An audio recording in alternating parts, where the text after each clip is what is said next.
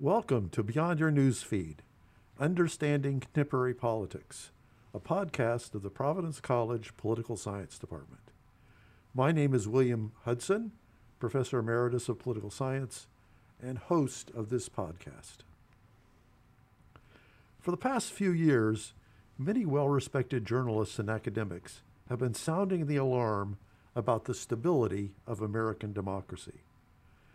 Some focus their concerns on the person of Donald Trump, the authoritarian tendencies revealed in his presidency, the almost fanatical devotion of his partisan base, his disregard for democratic norms, and perhaps most of all, his refusal to accept the outcome of the 2020 election as legitimate.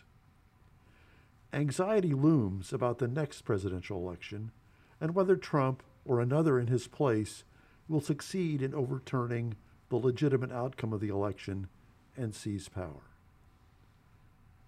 Yet most thoughtful observers of American politics see the Trump phenomenon more as a symptom rather than a cause of our democratic malaise. Hyperpartisan polarization, gridlocked governmental institutions, rising citizen distrust of major societal institutions, particularly governmental institutions, rising inequality, concerns over racial justice, declining civility, and the loss of faith in democracy itself long preceded Donald Trump.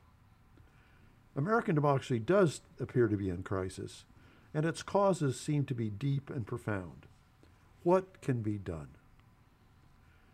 We might seek answers to this question in many quarters, but I thought it might be useful to turn to political philosophy and see what it might tell us about what brings on democratic dysfunction and how that dysfunction might be cured. With us today is a political theory expert, Assistant Professor of Political Science, Father Justin Brophy, who believes that remedies for what ills our democratic soul can be found in the ideas of an ancient Greek political philosopher, Plato, but also in the work of a contemporary political theorist, the late Carey McWilliams. Professor Brophy has been a member of the PC Political Science faculty for the past 2 years after earning his PhD in political science at Notre Dame University in 2020. Father Brophy also earned his Bachelor of Arts degrees from Notre Dame in 2006. Between earning his BA and his PhD, Brophy was hardly idle. He underwent the rigorous training to become an ordained priest in the Dominican Order of Preachers, earning along the way a bachelor's, master's, and licentiate of sacred theology from the Pontifical Faculty of the Immaculate Conception in Washington, D.C. Prior to beginning his graduate study in political science at Notre Dame, Father Brophy served as an assistant chaplain at Providence College from 2012 to 2015. We were quite pleased to welcome Father Brophy back to PC when he joined our department in 2020, and he has proven to be a delightful colleague and dedicated teacher. Professor Justin Brophy, welcome to Beyond Your Newsfeed. Thank you so much for having me. It's wonderful to be on the podcast.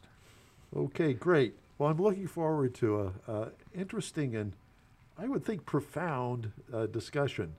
I don't think we've delved deeply into political philosophy much on this podcast thus far, so this will be a really good opportunity to do something new here.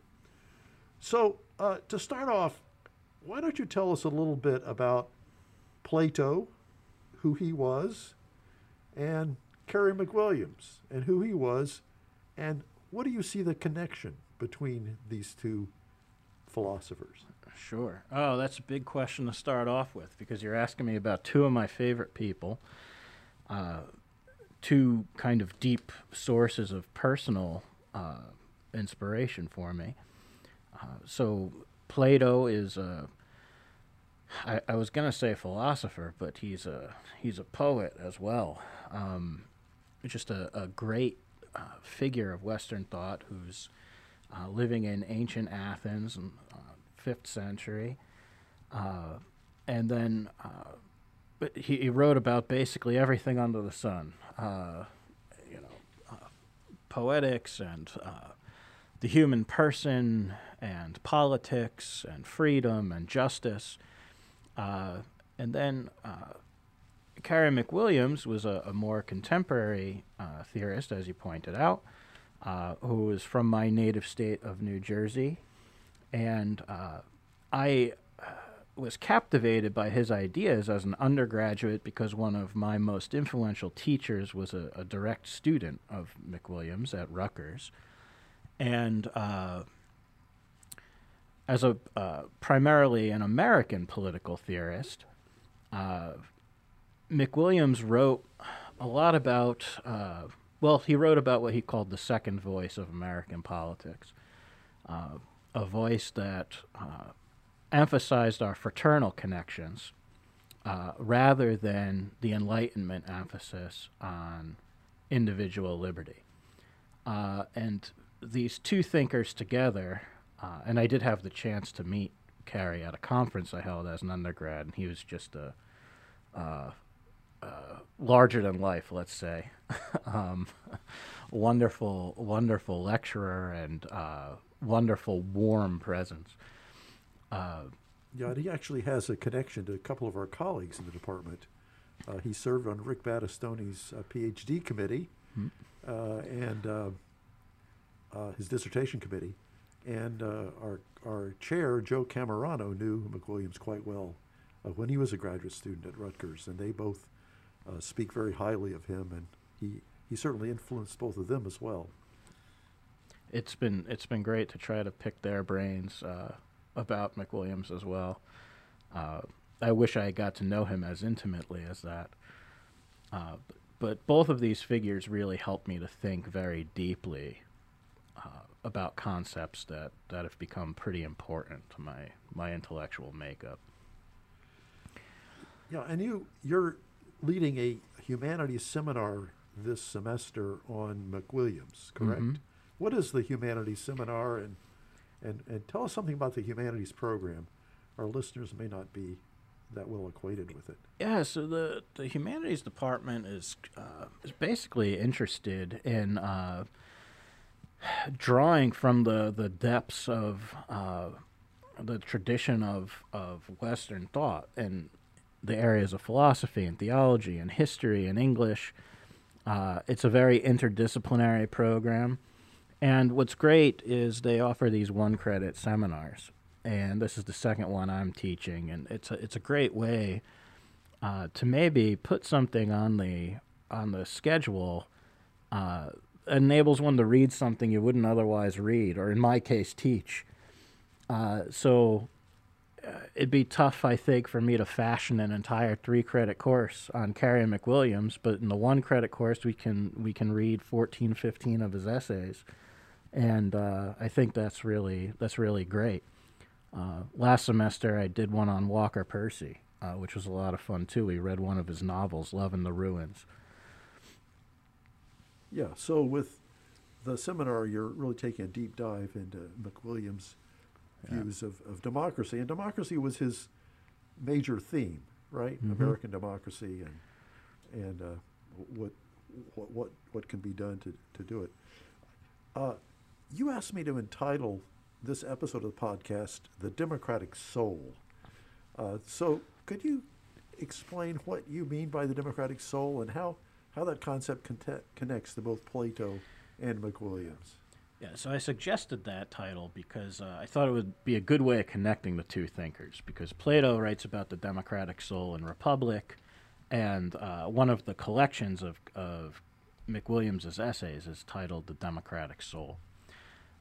So I should say that my introduction to Plato, and I think that you will like this story a lot given some of the things you've written on.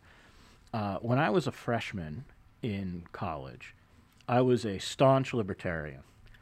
My highest priority was individual liberty.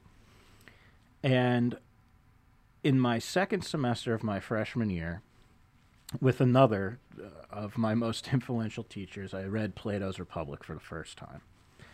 And there has been no book that I have ever read. There was no book before I read Plato's Republic, and there's been no book since that just completely blew my mind and raised the foundations of everything that I thought was true. And everything about it. I was a big debater in high school, and so even the way it was written in terms of a dialogue was very appealing to me. And I remember sitting my professor down and telling him this. Mark Schiffman, who teaches now in the humanities program at Villanova. And I said, Professor, this book just blew everything up. It blew everything up. And he said, well, how? You know, what did it do? And I said, well, there's so many things. I said, but if you're going to push me on it, I said, I've realized that liberty, freedom, has to be for something.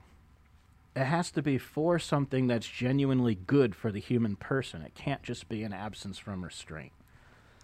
And that was the beginning of a change of a total change of worldview for me. And one of the things that Plato writes about the democratic soul, and Plato has a lot of criticisms to make of democracy. One of them is that it leads people to be undisciplined. It leads people to value lower sorts of goods, wealth, for example, rather than higher sorts of goods. It's an undisciplined freedom. As a matter of fact, it's a freedom that can be so undisciplined, it might even lead to a kind of not to a kind, it can lead to tyranny, because one runs the risk of becoming a slave to one's own desires. So Plato, on the one hand, has some very harsh things to say about the democratic soul. But I'm kind of a heretical reader of Plato. I actually think in many ways he's actually quite friendly to democracy, more than people give him credit for. Well, that's astounding. I never thought of Plato as friendly to democracy. So explain that. So, And that I can already see that might connect him to McWilliams, because McWilliams clearly is friendly to democracy. yes. I don't know if he's as friendly as McWilliams is to democracy, but what I'd say is this. All of those criticisms, taking into account all of those criticisms I just mentioned about the dangers of democracy, and there's more, but how democracy is ineffective, how the democratic person can't really apply him or herself to any particular goal for a long period of time because of the lack of discipline, the entitlement that the children of democracy feel. And I think all of these things are actually generally true. And I include myself in this, right? I'm a child of democracy. But philosophy takes place within democracy.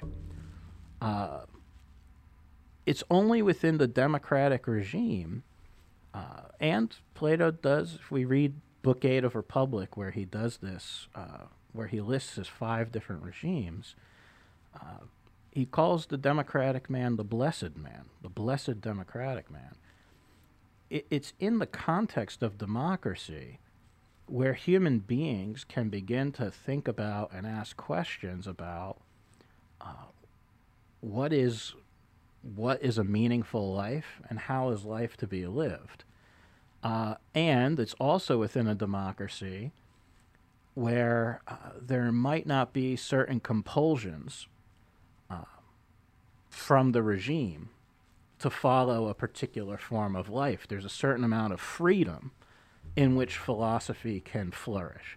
And so I think that's the double-edged sword.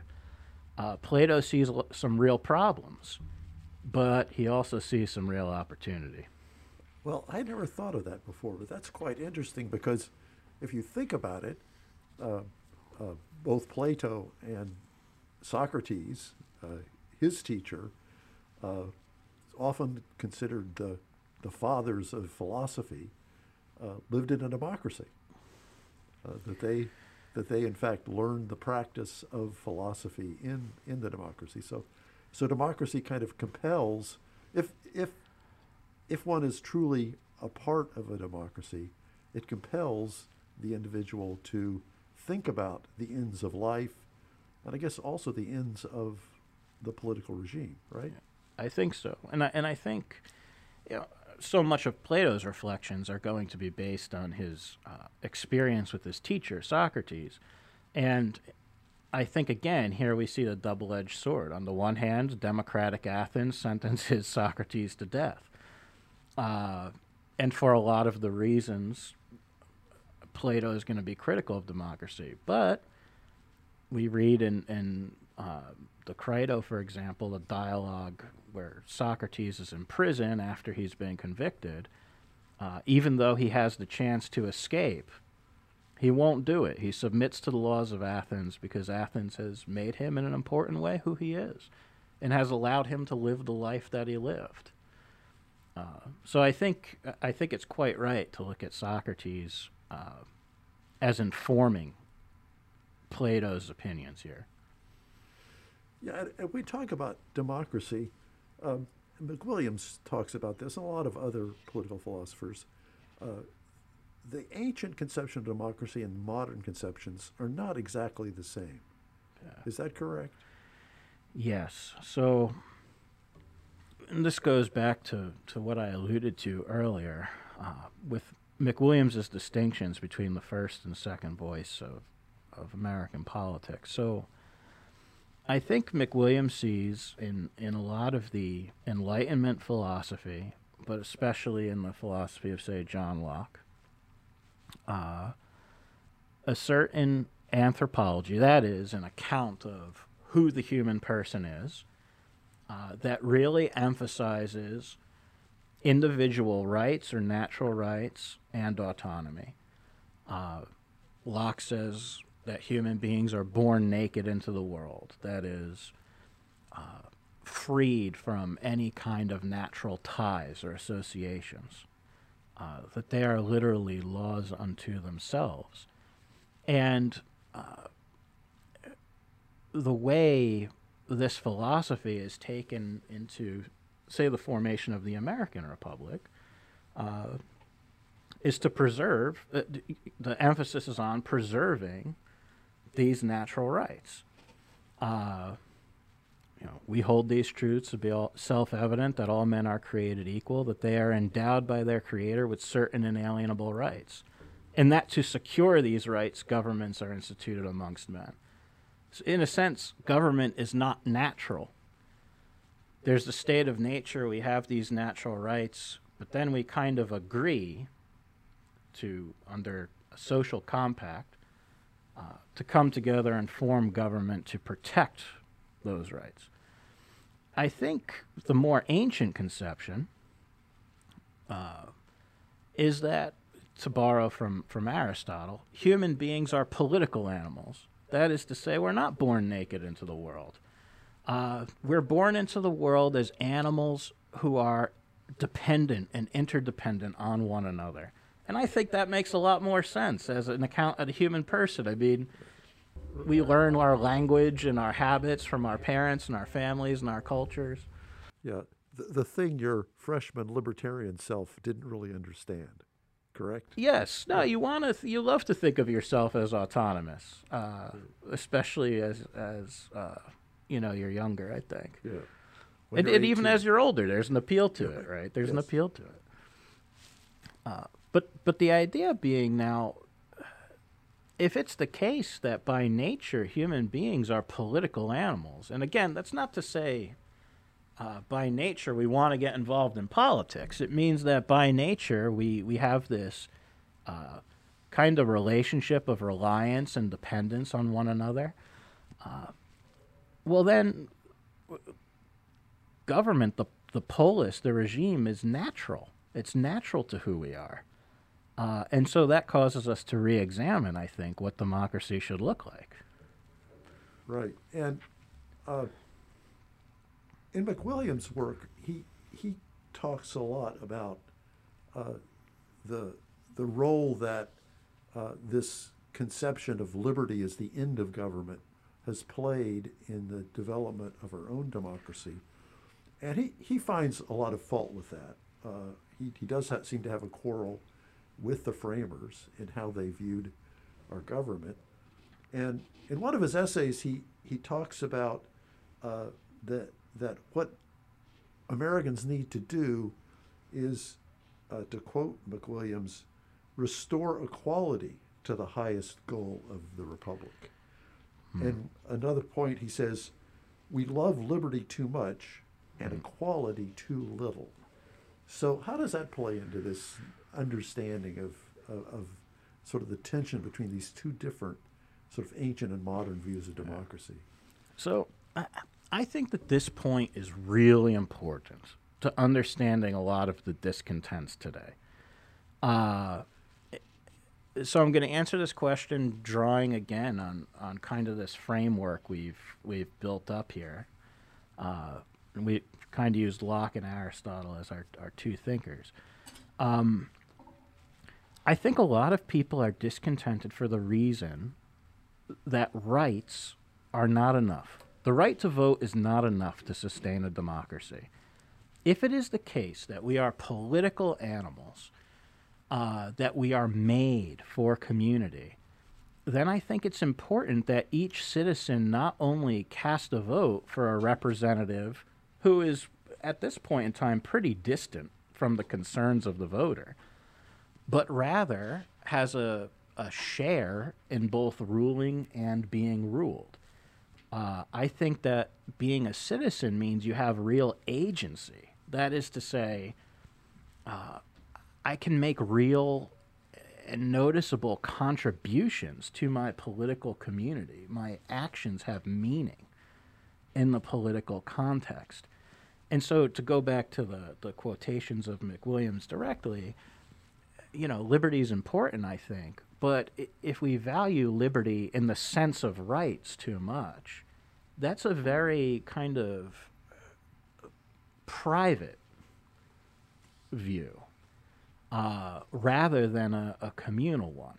It emphasizes the person as an individual rather than as a part of something larger. As a citizen. As a citizen, yeah. Right. I've for many years been quite disturbed by the extent to which the word citizen has sort of vanished from the American vocabulary. We hear about clients and customers, etc., and even in talking about political affairs, or constituents even, rather than citizens, which implies some obligations to the community. Mm-hmm. Okay, and it implies obligations to the community, and it also means that everyone, not just a certain class of people, has agency in the regime. And I think that's important. I think that there are a lot of people who, despite having a right to vote, for example, feel removed from the workings of government. and it also affects individuals thinking about how they fit into the polity. And I think what we're seeing so often on both the left and the right in American politics is an attitude by people to think that they are these autonomous individuals who are supposed to be served by the government, and so that they can pursue whatever goal that they want as an individual, irrespective of how it affects other people. And I think the obvious example in front of us recently is all the conflict over vaccines and masking and the like, where we hear people saying, how dare this requirement that I get vaccinated be imposed upon me. I should have complete control over my life, and it doesn't. And there's no thought to how the rest of the community might be involved in this decision. And I think we find other examples like that. It's really hard right now, I think. And again, so I think in the absence of any real commitments, communal commitments, fraternal commitments, uh, and real engagements as citizens, I think that makes it very difficult uh, to articulate any kind of definition of the common good. If right now, I think whether you're on the left, whether you're on the right, whatever, it almost feels like the way we define the common good is just kind of the conglomeration of what everyone's individual good is. That there's not this common sense. Which is the libertarian definition. Yes, Okay. yes. And Milton Friedman actually defines the common good that way. Well, there we go. Right. Yeah. So, I mean, we've become, the disciples of Milton Friedman. And I think the result is that and of course, it's easy to, I think, understand that people resent things like mandates because they don't see them as the product of a process that they participated in any way, but rather these outside forces coming down upon them. Anyway. Yeah, well, again, I'm going to sound like a broken record, but I think, again, this is what's at stake with having a robust conception of citizenship or not. Right. Yeah. Now, but Williams thought the framers didn't have that robust conception, right? I guess James Madison is the person to fault here. Yeah, so, I mean, I think McWilliams would say that a lot of the anti-federalists articulated those are the people ancient who conception. Those are the people who opposed the Constitution. Right. Right. The Right. anti-federalists. But certainly, the strategy of Federalist 10, say, to create a large commercial republic, McWilliams would say, well, that's very problematic for a lot of reasons. I mean, it's a real question whether or not you can have the kind of citizenship we've been talking about in a large republic that separates people from the local attachments that are so necessary. It's tough to have the kind of citizenship we're talking about when you define your republic as commercial, where you let the market dictate so much. Again, as opposed to a more robust articulation of the common good. So yeah, that would be some of the issues that McWilliams would have with the founding. I mean, this is where things get tricky. I suppose, even though I met the guy, McWilliams, like every other political theorist, is subject to interpretation, right? And so I also read, when I read McWilliams, a man who really loved America, despite his criticisms. And I think, from reading his writings, he would say part of the reason he's able, or he criticizes, is precisely because he loves it so much. I would say, I don't know if he would say this, but I would say in my interpretation of him, that what we can take from McWilliams today is to learn to hold these things in tension. I mean, I'm not in favor of an illiberal regime, say. I like certain liberties that liberalism affords. Religious liberty is important to me. That's something that I care a lot about. And in many ways, liberalism helps give voice to the kind of pluralistic society that we live in. But I think that this liberalism has to be circumscribed by these communal commitments. I think that we need to have strong familial bonds and bonds with our local communities. And I mean, I wish, I'm a bowler, so I'm going to use that as an example. I like to see bowling alleys that are full, and town hall meetings that are well attended, and things like this. So, despite the issues, I think one of the things we can take away from McWilliams is, you don't have to throw the whole thing out, but we can perhaps make things better by reaffirming a commitment to local communities, to local associations. Right. Yeah, but that's a real challenge. Yeah. You mentioned bowling. There's the famous Robert Putnam book, Bowling Alone, where that came out in, I think, 2000, where Putnam looks at some statistics and finds that the number of bowlers in America had increased over the previous 2 decades, but the number of bowling leagues had declined. Even despite your best efforts, Father Brophy, I know you're a proud member of a bowling league. I am. But those are fewer and fewer. And the larger point is that the existence of these communal associations has been on the decline, that Americans increasingly are separated from one another. We don't have the fraternal organizations of the past. Church attendance and involvement is on the decline.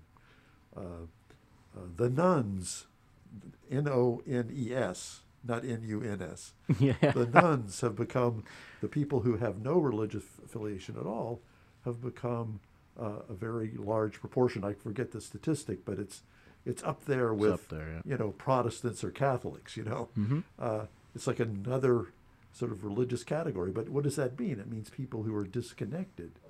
And even among religious believers, there are many who say they have religious beliefs, but they don't attend church. They aren't connected to a church community. And we can go on and on about other kinds of associations. So what do we do about this? I mean, how do we, in one of his essays, McWilliams talks about the importance of developing a, stronger, national community. But that seems almost like a utopian dream in America today. So, I would say 2 things. And I think this is the question. And, I don't have an answer. But I could suggest 2 things. The first is, I read this really interesting book by a guy named Martin Gurry called Revolt of the People.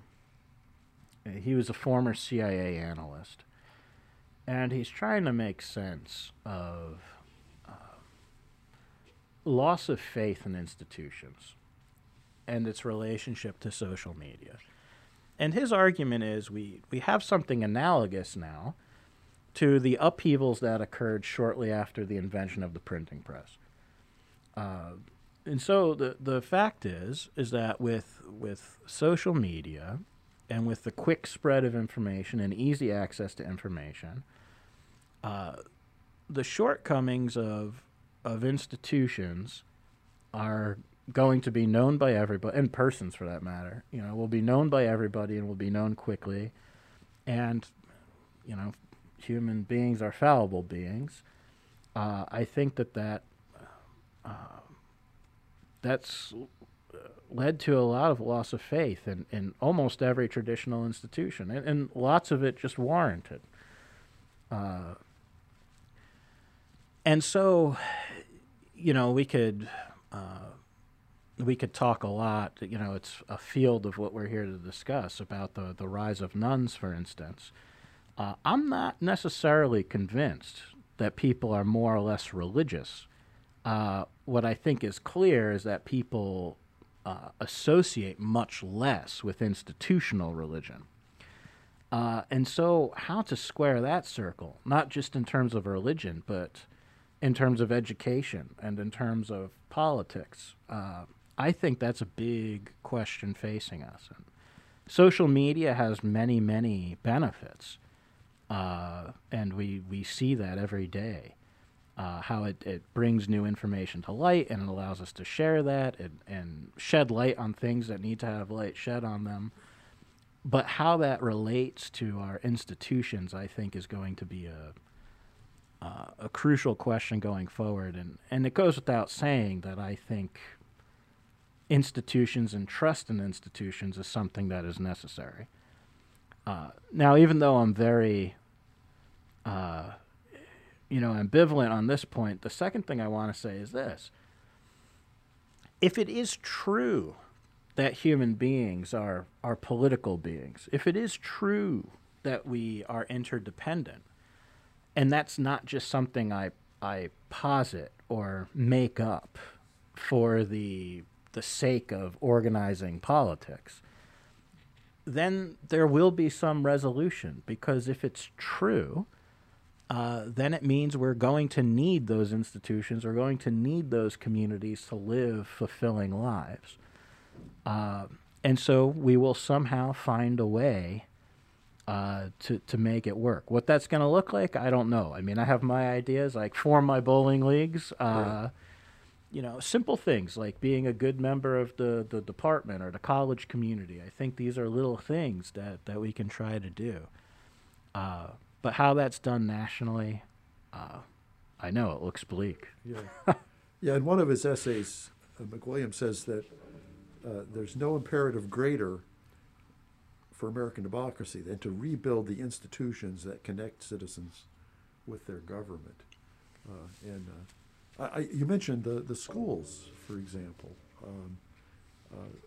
There's been a lot of coverage in the media of parents being discontent with the schools, and again around things like mask mandates, but also the content of what's being taught in the schools and the like. And one of the things that I've noticed in all that coverage is the extent to which these parents don't seem to have a connection to the schools their kids go to. And I can say this as an elderly person, it sounds like a very different context than the one I grew up with. Back in the 1950s, where my parents, knew my teachers. They trusted my teachers. They knew my principals. They trusted the people in the school that I went to, and that allowed them to have confidence to send me to that school and trust that I was going to get a good education. But it seems that a lot of parents today, don't have that connection. Yeah, I don't I don't have children of my own, so I don't know how this works now. But that was certainly the case for my parents when I was going through the school. But I think there's something analogous too with the way we conduct our political discourse. Things are very polarized right now, and things can get very nasty very quickly. Well, look, I may have, and I do have disagreements all the time with guys in my bowling league, for example. But when you're rolling with somebody every week, well, I'm not going to get as nasty because I know this person and I'm friends with this person. Right. And the bonds of friendship transcend kind of my need to be right about some political point. And so I think you're right that a lot of the discourse, it doesn't mean all the problems are going to be solved. Far from it. But it means that the conditions are set that we might be able to have a much more productive conversation. Right. And in the larger context, I mean, very often in American politics, controversy comes down to competition between different rights that are in conflict with one another. And we have this regime set up by the framers where the protection of rights is the end. And so one person will define their right as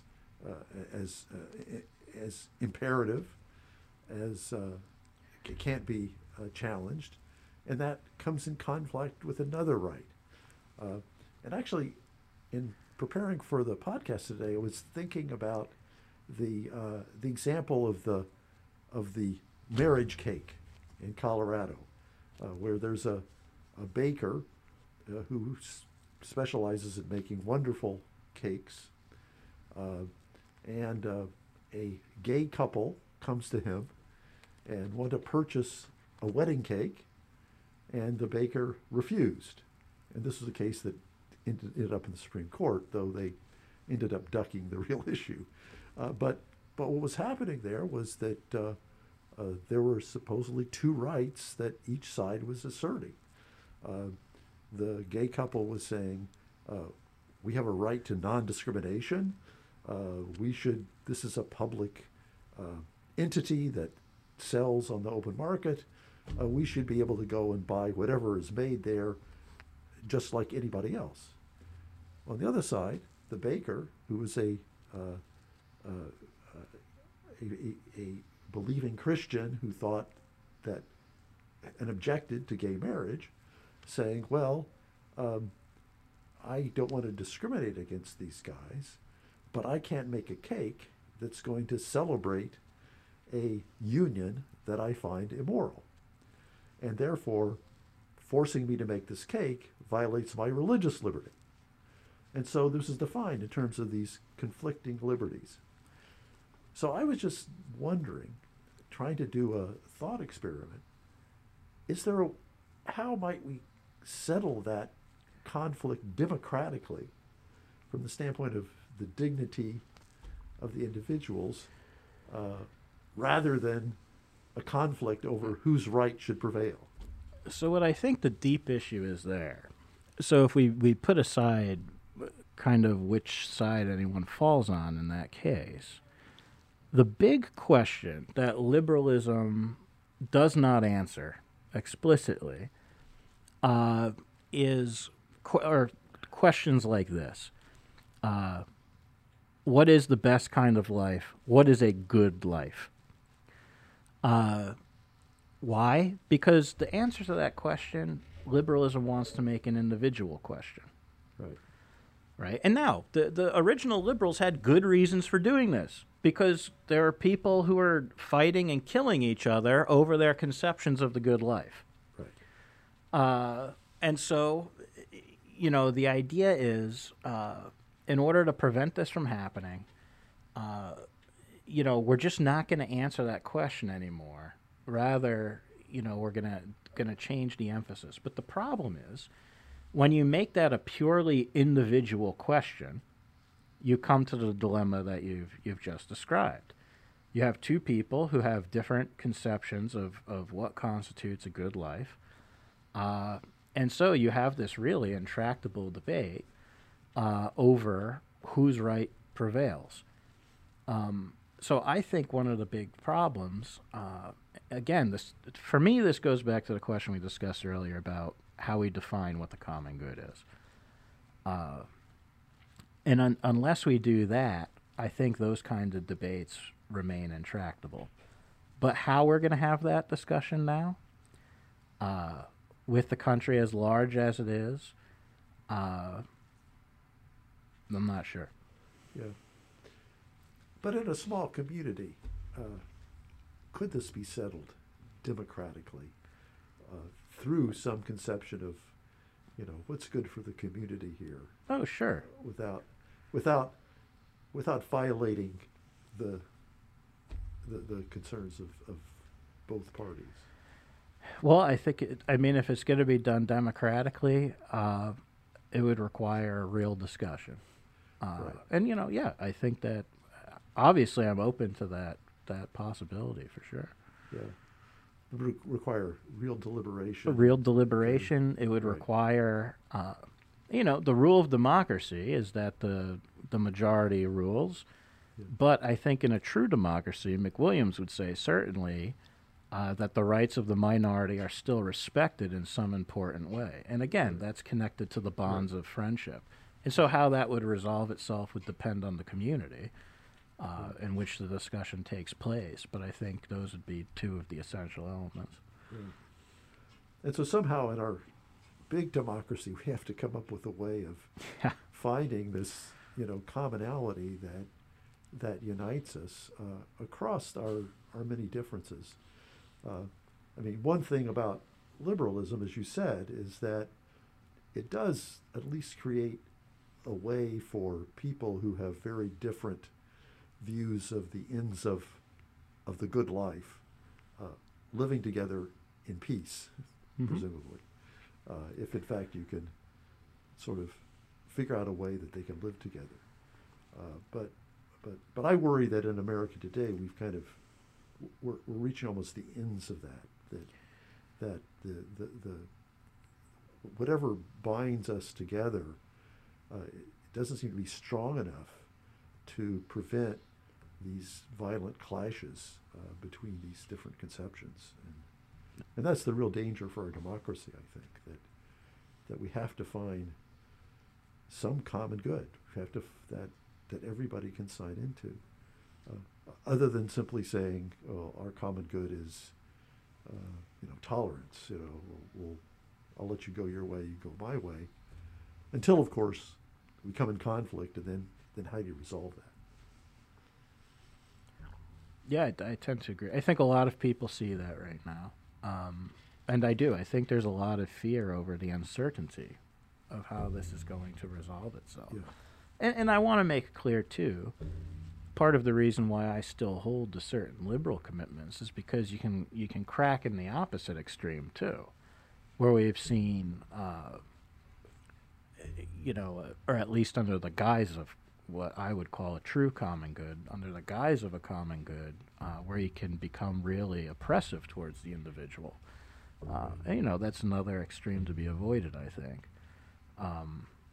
Right. That seems to be part of what's going on with this sort of fashion for illiberal democracy. Right. Yeah. We'll have the so-called populist will impose itself and make the peace of society, even if it might trample on, the rights of lots of other people. Yeah.